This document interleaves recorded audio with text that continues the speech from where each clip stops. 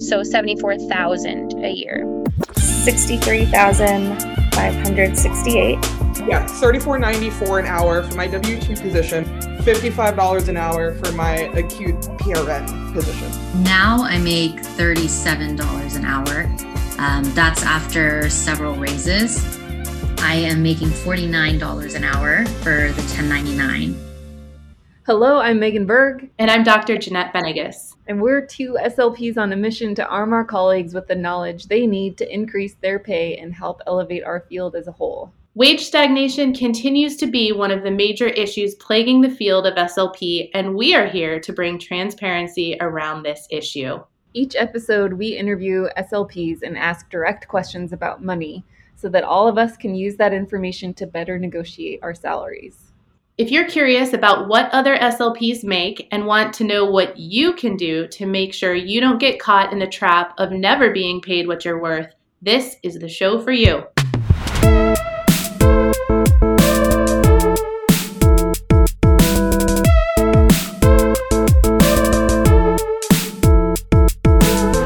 All right, welcome back, everybody. Our guest today is choosing to remain anonymous, so we're going to spin our random name generator. All right, here we go. Our guest today is Rose. Hi, Rose. Hi, Rose. Hi. All right, we're going to start out with our rapid fire questions. Are you ready? I'm ready. Okay. Where do you live? Feel free to be as specific as you want to be. In the Southeast. All right. And how would you define your race? Caucasian. And how would you define your gender? Female. And what setting are you in? Outpatient rehabilitation. And including your CFY, how many years of experience do you have as an SLP? 27. All right. So we're going to take all of the advice that you have to give us today from your experience. Okay. And how much do you make? $50.43 an hour. And I'm salaried. So that's a W-2 contract, not a 1099. Correct. Okay. And did you negotiate that pretty heavily? No, there was no negotiation. Okay. And actually, I should say that my hourly pay, we have clinical ladders where I work. So that pay reflects that I'm on the clinical ladder. If I stopped doing the activities I need to do on the clinical ladder, I would lose about $6 per hour. What are those activities? Going above and beyond the continuing education that we need. So we have to have, 15 hours, I think is what my system requires. So any hours above that, supervising a student, being involved in state association or ASHA, teaching a class, in volunteer work, things like that outside of work. Even working in other settings within our system. So if I were to go to acute care or inpatient rehab or to one of our sister facilities, I would get credit for doing that. Cross training, I think is what they call it. I don't think it's uncommon, Megan, for some places to have ladders like this. I know I often bring in guest speakers to speak at my courses, and it's not uncommon for them to ask me for a letter or a syllabus showing they were scheduled or some type of confirmation that they had done it, because it does count at their yearly review for things like raises. So I've already had someone reach out to me who's done it in the past. She said, in order for me to keep, she got a bump. She's called a senior SLP now. She's like, in order for me to keep that title and the increase in salary I got, I have to do something like speak again in your class. Can I get scheduled to do that? So that's a nice add-on, but it is extra work, right? It's not just for your value, but at least they're recognizing the extra things that people do. which is important. Mm-hmm. And so, Rose, everybody makes the same amount of money. There's like a spreadsheet and you just figure out where you are on the spreadsheet. I guess. I know we're told that there's a range of based on the market and where I fall in the range. Like for our yearly reviews, if I get a raise, they look at my salary and my number of years and say, you know, you're at 100% or 80% or of the range. So I don't know how much everyone else makes. How long have you been with this particular company? 5 years this time. I've worked for them before. Okay. When they hired you back, did they offer you more money than you were making before? Oh, absolutely. Because it had been over 15 years since I had worked here before. Okay. Because my heart like palpated a little bit when you told us your hourly rate, and that's not PRN. That's not 1099. That is 50 something on the W-2 for your full-time rate. And I would venture to say that's not typical, but today we're talking to someone with a lot of experience. So a new CF in your company is not going to be offered the same amount of money. And I think that's important for our listeners to hear today. Don't Correct. forget, we're talking to someone with almost 30 years of experience who has worked towards this amount of hourly pay. And also what she's saying is she was nowhere near this rate 15 years ago. Mm-mm. Do you remember what you were making 15 years ago? It was in the $30 range, I'm pretty sure. And we had a bump for work. I was in acute care then, and we had a differential so that we worked the weekends. We got, I think, $1 more an hour on the weekends when we worked. But it was in the 30. It's been so long ago. I was probably bringing home about $60,000 a year. We have many sponsors to thank for making this podcast possible. In the spirit of money transparency, we want you to know that each sponsor has contributed $250 for their ad spot. Half of this goes to our episode guests, and the other half goes to NSHLA in order to encourage students to listen in and gain the knowledge they need to negotiate their first SLP jobs. Are you a speech pathologist, a student, a clinical fellow, or an instructor searching for the ultimate resource to conquer the challenges of managing swallowing disorders? Look no further. The Swallowing Training and Education Portal, known as STEP Community, is here to transform your professional journey. STEP is a game changer and is the only all-in-one, high-quality, low-cost online education platform for swallowing and swallowing disorders, created for SLPs by SLPs. Since 2018, STEP has empowered thousands of students, clinicians, and instructors, helping them improve the lives of countless individuals living with swallowing disorders around the world. With STEP's affordable membership starting at just $15 a month and no annual commitment, you gain unlimited access to over 75 hours of engaging coursework created by experts, ensuring you build a strong foundation in dysphagia management. Visit stepcommunity.com today to unlock a world of possibilities. Discover how STEP can empower you to become a leader and expert in the field of swallowing disorders. Come join our growing community and let us help you along your journey, one step at a time. You know, does your employer hire a lot of CFYs, a lot of inexperienced clinicians? Do they tend to hire a mix? It's a mix. Sometimes it's whoever we can get to fill the position. So would you say that you're in a rural area where jobs are hard to fill? I am in a rural area, and sometimes jobs are hard to fill, and sometimes we have more applicants than we have jobs. So it just depends.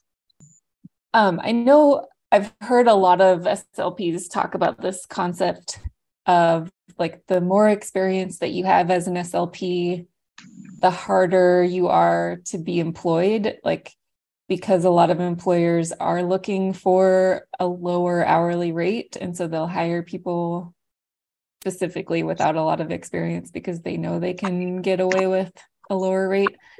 Is that a sentiment that you feel is true, or have you felt like in your career, the more experience you have, the more pay you receive, and employment opportunities are not a problem?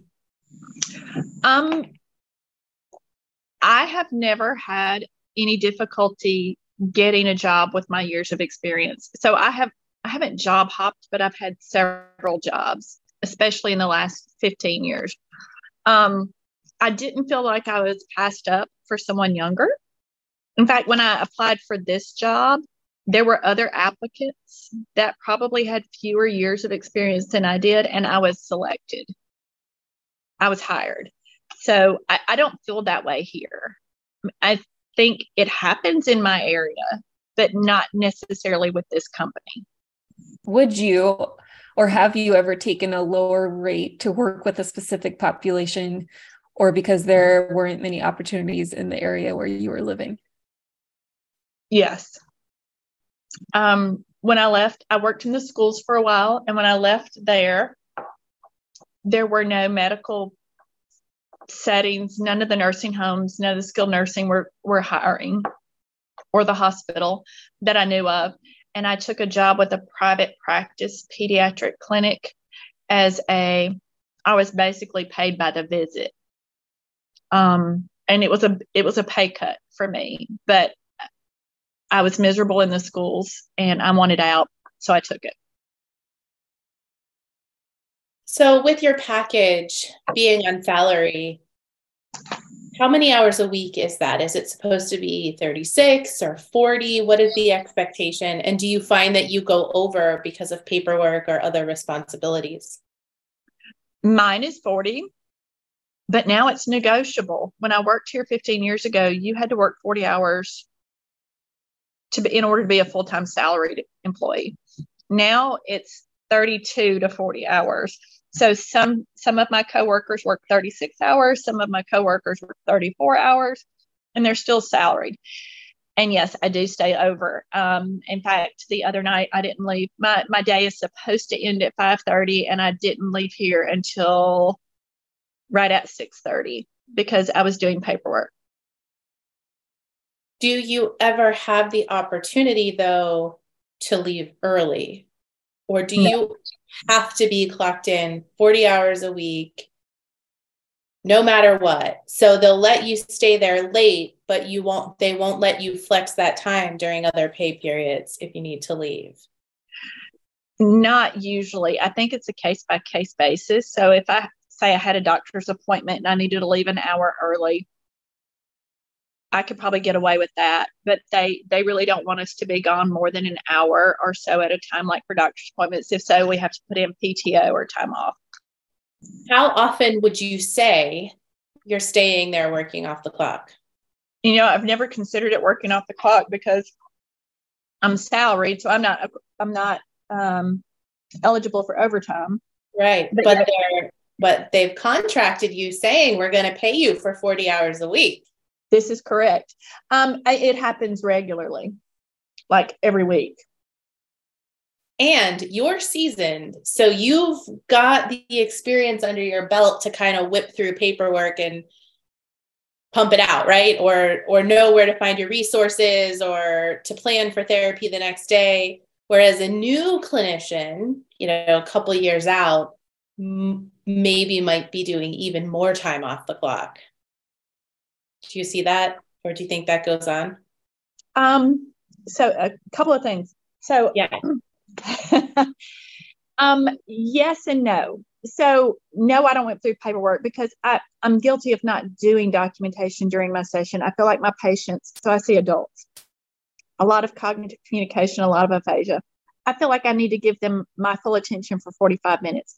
I find it very hard to have my face in a computer typing something when I'm working with them. So a lot of the times that's on me.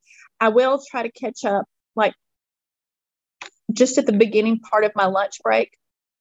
And I usually end up taking my full lunch break. Sometimes I do end up spending most of my lunch doing documentation. So I could do better with that. Maybe, I don't know. But what I've seen with some other therapists is that, especially in the pediatric populations, they're typing on notes almost the entire time they have a pediatric patient. But that's not acceptable, right? Like, I agree with you that you said I don't want to be doing paperwork when I'm with my client. So they should be giving you paperwork time. Are they scheduling you back to back? Yes. With so no paperwork time in between. Nope, but no. And here's where we get away with it. We're expecting our productivity is only 60%. But on days that everyone shows up, so that's building in possible no-shows, cancellations, right? But on days when everyone shows up, I'm well over 60% productive. So that's a problem in our, like, to me, that's a problem in our field. And with these employers who are contracting you to do a week's worth within 40 hours, but then aren't really giving you the time to do it. Because also your lunch break is your lunch break. That's not paid time. That's correct. Time that you're working off the clock that belongs to you, that should be allowing you time to make space for yourself to you know, you and I just went to a wonderful continuing education from one of our sponsors, the STEP community, where we talked about making space and time to think at work. That can be your lunch break. It shouldn't be time when you're doing work for your employer that they have said they're going to pay you to do. So that lowers compensation. That lowers compensation. Yes. Can I bring in a little bit of math? Yes, do it. I can't do that. We've talked about that before. So if the hourly rate is $50 an hour and you work 1 hour off the clock, that drops your hourly rate to $43.75. If you work over lunch and then stay an hour late, so you work 2 hours off the clock, that drops it to $37.50 per hour. And then if you work over lunch and stay a couple hours late, that drops it to $31.25 an hour is what you would actually be making. What do you think about that, Rose? It stinks. And I've tried to do better. I try not to stay any later than I have to. And part of it, I don't know that it's necessarily the expectation. Part of it is what I put on myself. I hate to leave things undone. But it should, I don't like what you said. I try to do better. You shouldn't have to do better. You are up that clinical ladder making all of those bucks because you're doing things like investing your time and weekends into continuing education. You're taking students to educate our SLPs to be, you're supervising CFs, you know, you're doing all the things to be better that our employers, and that's part of why we're doing this podcast to talk about these issues, our employers should be paying us to do the flipping work they're paying us to do, right? We shouldn't have to cut into our family time after we get off the clock. We shouldn't have to spend our lunch doing the paperwork. So that's not on you. You shouldn't have to try to do better. Your employer should do better and schedule you 7 hours of FaceTime a day instead of 8 or something like that. Right. So everything that falls under that patient care umbrella is paid for on the time that you are contracted to do. Well, and you know, my soapbox. Sorry. That's okay. Well, and it's not just patient care and documentation. I have to fax my own plans of care. I have to chase down signatures when they don't come back in a timely manner. I still have to call doctors' offices or patients, especially if they don't come or don't show, then I have to chase them down. Why haven't you been coming?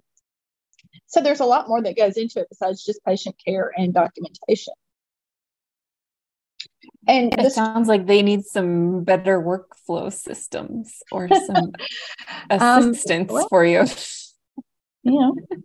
So it's all about doing more with less. Yeah. I think too. Oh, go ahead, Jeanette. I'm just curious if anyone, let me back up. Does physical therapy and occupational therapy operate under the same system where Yes. they're also doing these things? Okay. Yep. So as a rehab team, has anyone approached upper management about these issues to point out how much working off the clock is actually happening and to ask for more administration time during the day? And if so, what was the outcome? I don't know that we've ever had administration time here, ever. Yes, this has been an issue since I got here. When I got here, we had a coordinator that would take care of faxing plans of cares. Actually, that's now become our job because they've decreased the number of coordinators for a while as far as clerical people. So we just keep getting told that, reimbursement's down, the system's not making as much money as it was. We have to cut back where we can. So we've It's had odd though, like as a business owner, they have to understand that they're paying you a lot more per hour to do these administrative tasks. And so they're shooting themselves in the foot by getting rid of a coordinator who costs half as much or whatever. And then that increases the load across all therapists. And so I think if they were to do the math, they would realize that by eliminating coordinators, they're paying more to get the job done. It's also interesting to me because that these C-level executives are not taking pay cuts. I'm sure of it. So as reimbursement goes down, the system continues to make more or at least maintain. And it's the workers like you, like me, like Megan, like our listeners who take the brunt of that. So instead of changing, this is what we see in nursing homes, instead of changing your hourly rate, what they do is they bump up the productivity. So instead of having 70 or 75% productivity, like we would have 70 years ago, I'm not that old, oh my God, like we would have had 20 years ago, now it's 80, 85, sometimes 90%. So they're requiring more of us out of the day to maintain that same level of income so they can continue to make the money. But in essence, we're taking a pay cut because we have to work harder during the day. We have to see more patients in the day to make what we were making. So it's kind of like the same for you. You're seeing more patients in the day and doing the work or just taking on that administrative work so they don't have to pay someone so they can maintain, but you have to work harder and are essentially taking a pay cut. Oh yeah. How do we change this? These are the things we don't know. I don't know. I mean,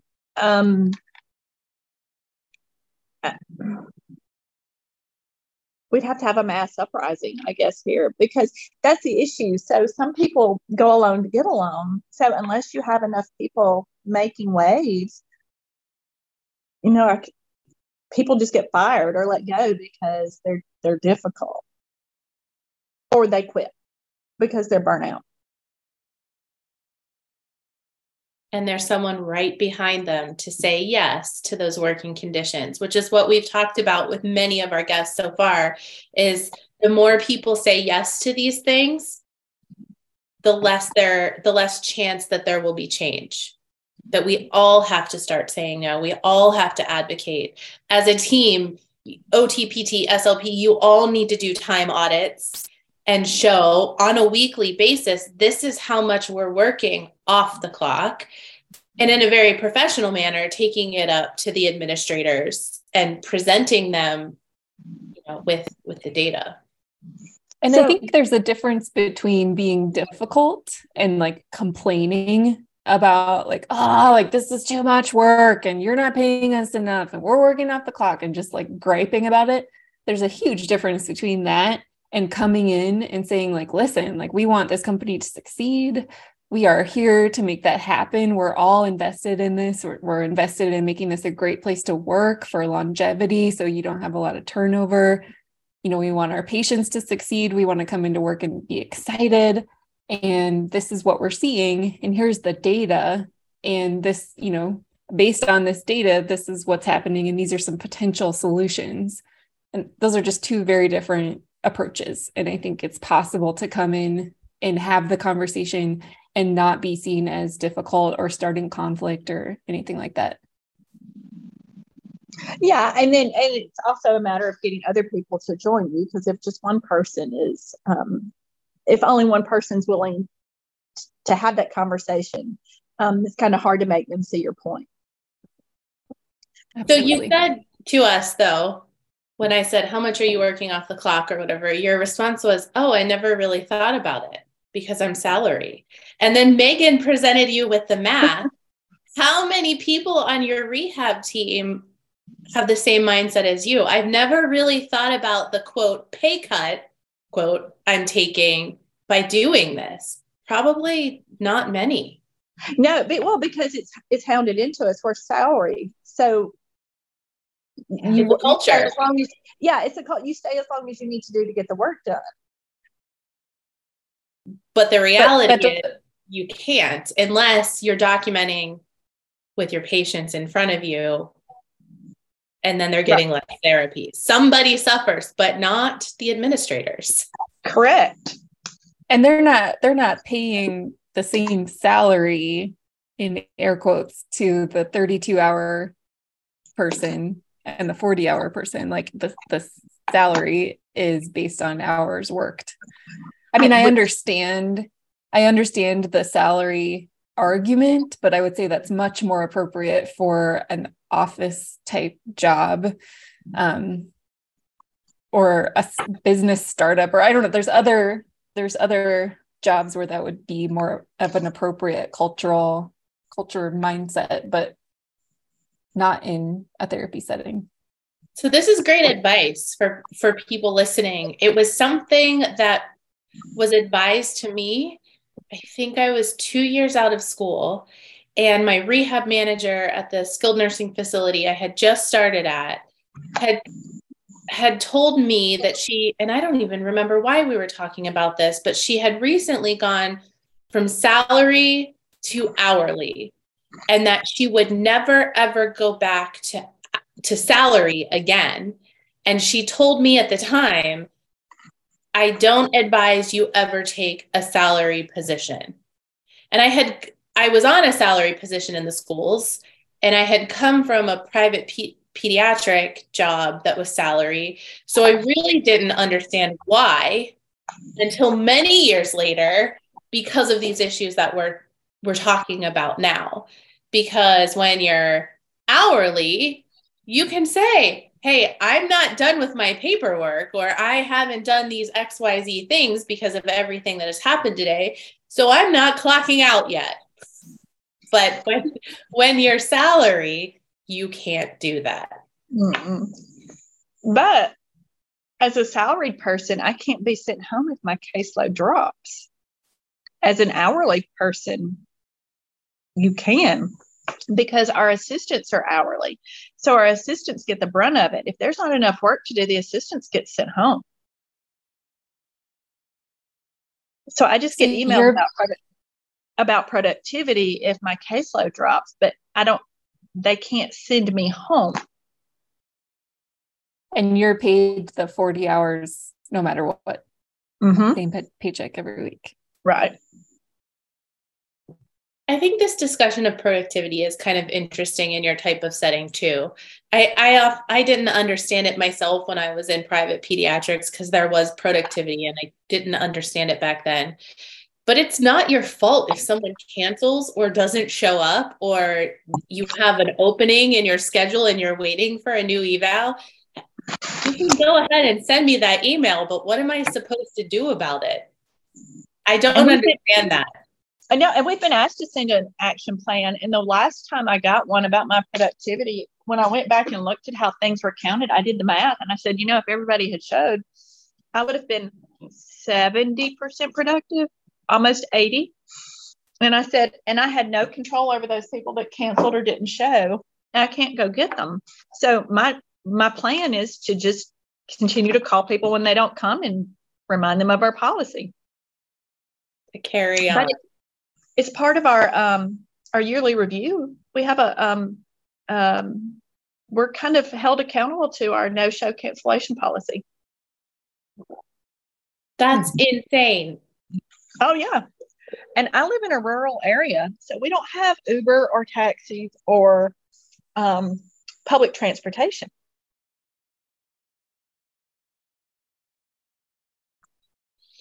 So it doesn't really matter how good of a therapist you are, how much you're improving yourself. If you have clients who don't show up, that could impact your pay at your yearly review. Yep. Like if they don't want to give you a raise that year, that's what they can use as an excuse. Absolutely. I hope you guys could hear my audible sigh. Just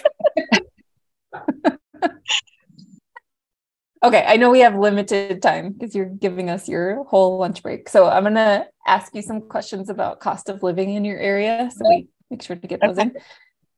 How much is Target paying per hour or another similar retailer in your area? We don't have Target in my area. I think Walmart is paying $15 an hour now. Okay. And how much is a gallon of gas at your nearest gas station? $2.95 a gallon, I think. Okay. And then how much for a 2-bedroom house that you would want to move into that's not a giant fixer-upper? About $175,000. $175,000. Okay. Yes. And are you happy with your salary now that we've picked on you for 30 minutes? I am. I'm pleased with it. I feel like I'm compensated. I really never thought I would ever make this much money an hour. I mean, so I started out, when I started out 27 years ago, I made $38,000 a year, and I thought that was a lot. And I wasn't given an hourly amount. That was my salary with a contract company. No, it was 36. I'm sorry. And then my next job was $38,000. And I thought that was a lot of money, comparatively speaking, because I'd never had a job like this. So I'm comfortable with my salary. I could easily live off of it if I were single in my area. Our topic today and why we had you is because you have so much time in the field. So I'm wondering if you have any comments about the trends you've been seeing in terms of our compensation, or how the field maybe has changed for better or for worse over the last 25 to 30 years. Oh gosh, I think compensation has drastically declined. When I first started, I'd been out in the field a couple of years, and I remember hearing that new grads could make around $50 an hour in skilled nursing facilities. And PRNs could make that. As a PRN therapist, I made $50 or more an hour when I covered for other therapists. Companies were falling all over themselves to offer us jobs. And then I forget where things changed, but I remember, I guess I'd been in about 10 years, and we started here. Well, that's when ASHA changed, or somebody, that speech was no longer time-based. We were service-based.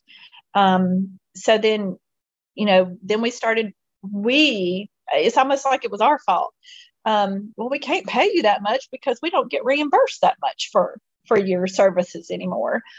And now it's, I don't know, we used to be important. It felt like we used to be important. And now it just feels like we're hired because they need us, because, it's required by somebody that these people get therapy. But it's like we're a drag on the bottom line.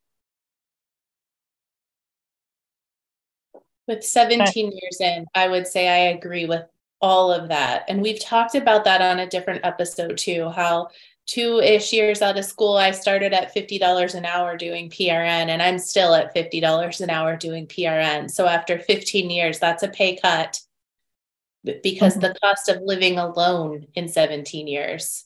Oh, yeah. Drastically increased. I love what I do, but sometimes I think if I knew then what was going to happen now, I don't know that I would have gone into it. I agree. Yes. Yeah. And I think that's the unfortunate future of the field unless things turn around. Okay, what advice do you have for SLPs as far as job hunting, interviewing, salary negotiation?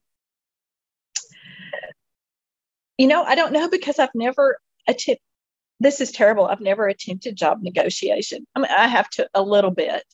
I've always just been so happy to get a job. I think now, with information being so readily available about what ranges are in each state and what the averages are, do your research before you go into an interview. Be willing to say, hey, look, this is what the average is. And don't let them lowball you, because I know they will. There's a hospital in my area now on Indeed that the salary that they're offering is between $30 and $35 an hour. That's a slap in my face. I would never apply for that job. I'm well beyond $30 to $35 an hour. So know your worth before you go in. Ask about the compensation package. Insurance now is getting, when I first started, my insurance was awesome. And now it's not so great. And more of the cost is getting put on me. So ask about the compensation packages. I guess that's it. Yeah. And for anyone listening, like when I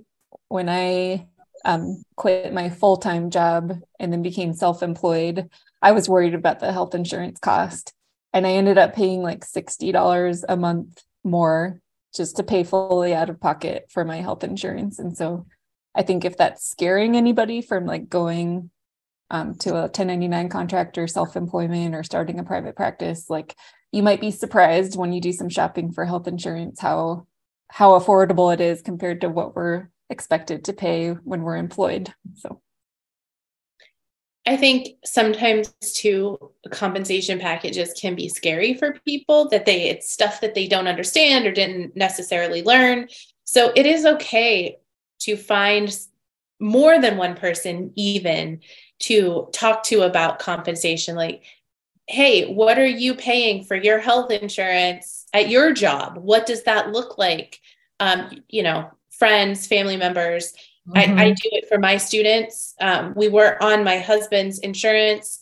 At my new job, my insurance package is better. So I have two things to compare it to where I can say, okay, so I can take the packages and say to people who are asking my advice, here's what we're paying. Here's what we used to pay. This is kind of falling in the range and we live in the same area, or you're paying way more out of pocket. Or even recently, I looked at something for a student where it was a super good package. And I said, based on what we've been paying at two different jobs and what I've been seeing from others, this is a really, really good package. So ask for advice on that stuff. Don't feel like you can't approach people, especially now that we're being more encouraging that people should be talking about what they're making. So one thing we didn't ask you about that is related to this is your PTO. What kind of PTO do you get in your package now? Okay, so I get 2 weeks vacation, plus I get I think it ends up being 11 PTO days. It's like 2.77 hours per pay period that I get towards PTO. So I can use that. So I'm an outpatient. We're closed holidays. So I have to use PTO or vacation. So, and now Actually, at 5 years, you get an extra vacation day. So I will have 88 hours of vacation when I accrue it in November. And then after 10 years, you get an extra week. So you get 3 weeks of vacation. So there is some, it's not stagnant, and you can roll over certain amounts of time. PTO rolls over. Vacation, I think you have to use within the year. It doesn't roll over. And then we get sick days too. So I've got quite a bit of sick time accrued. Does that roll over? It does. And then they will pay you back for part of it. They will purchase it back at a fraction of the cost once you reach 500 hours, I think. How easy is it to take a day off to use that vacation time? It's not been hard for me. We have decent PRN coverage. I just have to email and say, hey, I need this day off. I've never been told I couldn't. Rose, is there anything else that you would like to share before we wrap up? No, I can't think of anything. Okay. Well, thank you so much for coming on and sharing your story and being so transparent and helping other SLPs understand how the business works. So before we let you go, I always try to end every episode with a negotiation tip. I'm surprised that this did not come up in our conversation today, because I know that over my tenure as an SLP, I've seen this quite a bit, and I'm sure you have too. But my negotiation tip for today is, if you are in a job already and you'd like to negotiate more money, the best thing to do is to start job hunting. So start interviewing for other positions, start getting other offers, and then take those offers back to your current employer and say, hey, I've been offered another position at this rate or with this compensation package, but I really like working here. I really enjoy the clients that we serve and the relationships that I've built. Is there any way that you can match this package or raise me? And see what comes up. See if they're willing to renegotiate with you, especially if you've been in that job for a really long time. The only tricky part about that is that you might have to be prepared to leave if they won't match the rate. But what I often tell people in our field is the only way to get an actual decent raise is to change jobs. Unfortunately, that job hopping is something we see more often than not, because it's really one of the only ways to make more money. And it's unfortunate that our employers won't invest more into us to maintain us. But if you want to move up that clinical ladder without having the clinical ladder in your job, that's one of the things that you have to do. Okay, so Rose, to end our episode today, we do have sponsors for our episode, and we give all of that sponsorship money out. So half of it is going to you to compensate you fairly for your time today. And the other half is going to go to the NISLA chapter of your choice to support our SLPs to be. So do you have a NISLA chapter that you'd be interested in us sending the money to? I do. Where would you like us to send it? Mississippi University for Women. Okay, Mississippi University for Women. You win. That's great. We'll make sure that they get that on your behalf. And thank you so much for sharing with us today all the things about being an SLP in the field for a little bit longer. And I think really the first unique perspective we've had on a salary. Awesome. I've enjoyed it. Yeah, awesome. Thank you. Thank you. Thanks, Rose. Bye. Bye.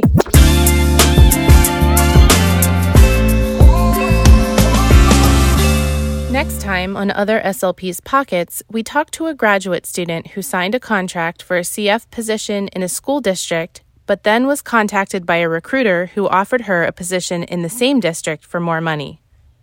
Join us to hear her story, the struggles she faced with appearing unprofessional, the discussion surrounding non-compete clauses, and to see if she decided to jump ship with the first company before the ship even set sail. We'll see you next time, and thanks for listening. If you like this podcast, please be sure to share it with your SLP friends and continue the dialogue together. The more of us that are having these types of open conversations, the more likely it is that we're all going to be paid what we're worth. If you would like to connect with Jeanette and me, you can reach us via email at hello@otherslpspockets.com. You can also find us on Instagram at otherslpspockets.